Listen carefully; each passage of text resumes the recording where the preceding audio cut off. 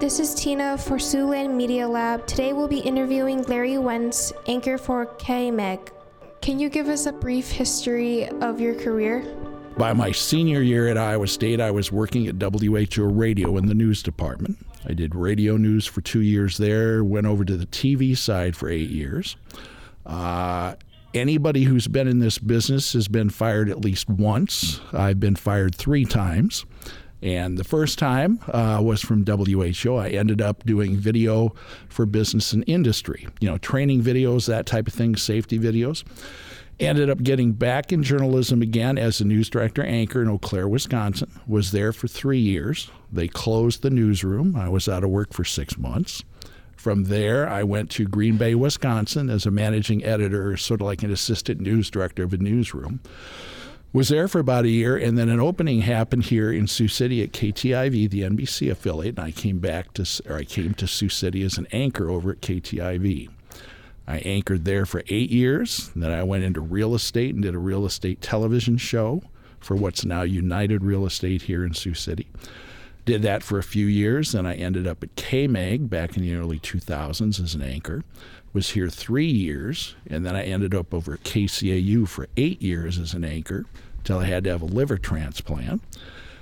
Lost my job because of that. And then, after a year off of work and recovering from a liver transplant, here I am at KMEG, and I've been back here for 6 years now.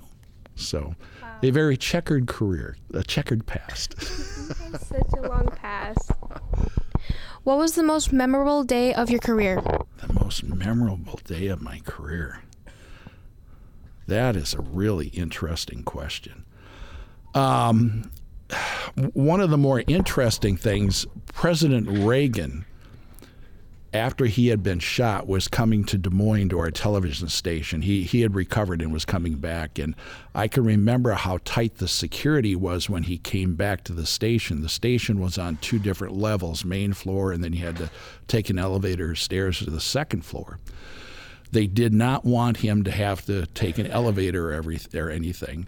So what they actually did was they built in the big TV studio had doors. They had to build a ramp so that the president's car could drive into that studio, and the car weighs like 10 tons because it's got iron, it's just steel and everything to protect the president. They had to build a special ramp that would distribute the weight, so when the car drove into the studio, it didn't crack the concrete. And then they wired all the way from the radio studio up on the second floor down to the TV studio and created a radio studio, so all he had to do was get out of the car, walk about 10 feet to the radio studio, do the interview, get back in the car, and leave. I remember the snipers on rooftops. I also remember that we were confined to, everybody had certain color badges, and we were confined to a certain area of the station half an hour before he arrived with a Secret Service agent at that room at the entrance, and 15 minutes after he left. So that was sort of a real interesting thing to go through. Oh. All right, what was the most challenging day of your career? Oh, man, the most challenging day. It's always very challenging when you have to deal with particularly the death of a child or somebody that a tragic type of situation. I can't think of any specifics, but I know there have been times that I've had to read a story or do a story on something like that, and those are always really difficult because you don't want to show your emotion if you can. You want to try and remain neutral, but at the same time, you still have a lot of emotions, so it can be very, very difficult.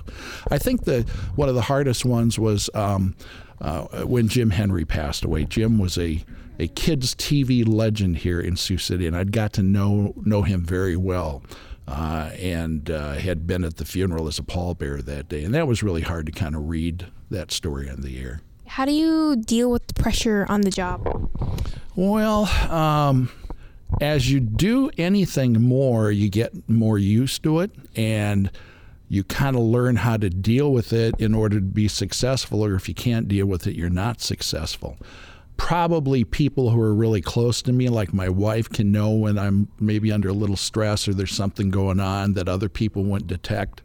But you just try and take a deep breath and and just go with the flow. And if you make a mistake, you admit it, and then you just go on from there. So, well, from all that pressure, what do you do to relax? What do I do to relax? Oh, gosh, that's a really good question. I really enjoy sports. I'm a huge Minnesota fan, Twins, Vikings.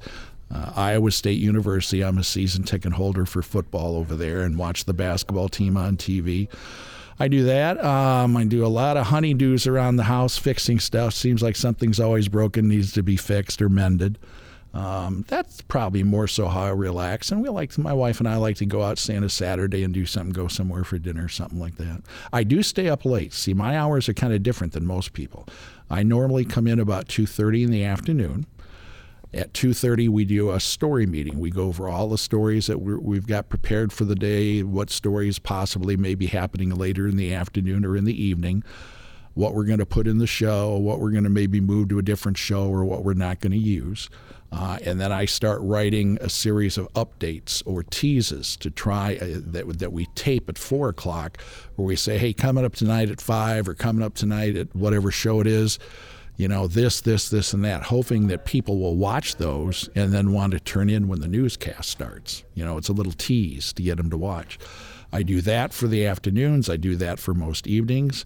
Every once in a while, I'll do stories and work on certain stories. I'm working on a story right now. I found the only person I know in Siouxland who attended Woodstock 50 years ago.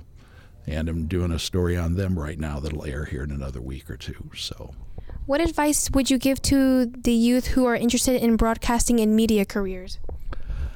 I think the biggest thing is you have to have an interest in learning lots of stuff.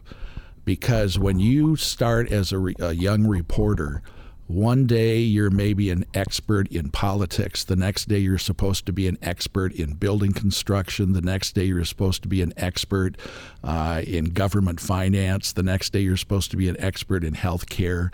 You have to cover, as a general assignment reporter, at the drop of a hat, all sorts of different stories. You come into work not knowing what you're going to be doing that day.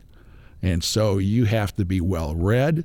You have to keep up on stuff. I mean, you just have to do the best you can to know a little bit about a lot of stuff.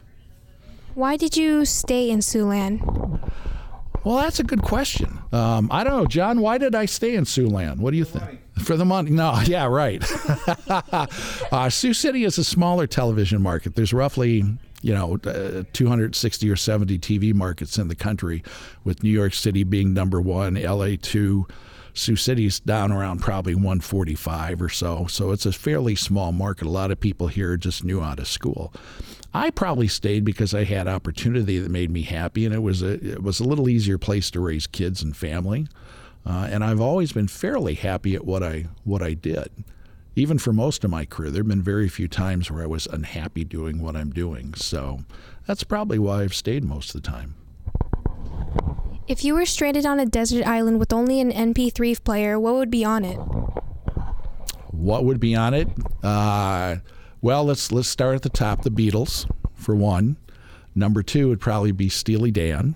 And you've heard of the Beatles, I'm sure, but you probably never heard of Steely Dan. No, the Doobie Brothers. Never heard of the Doobie Brothers? No? Okay. And maybe, like the Moody Blues. For Siouxland Media Lab, this is Tina.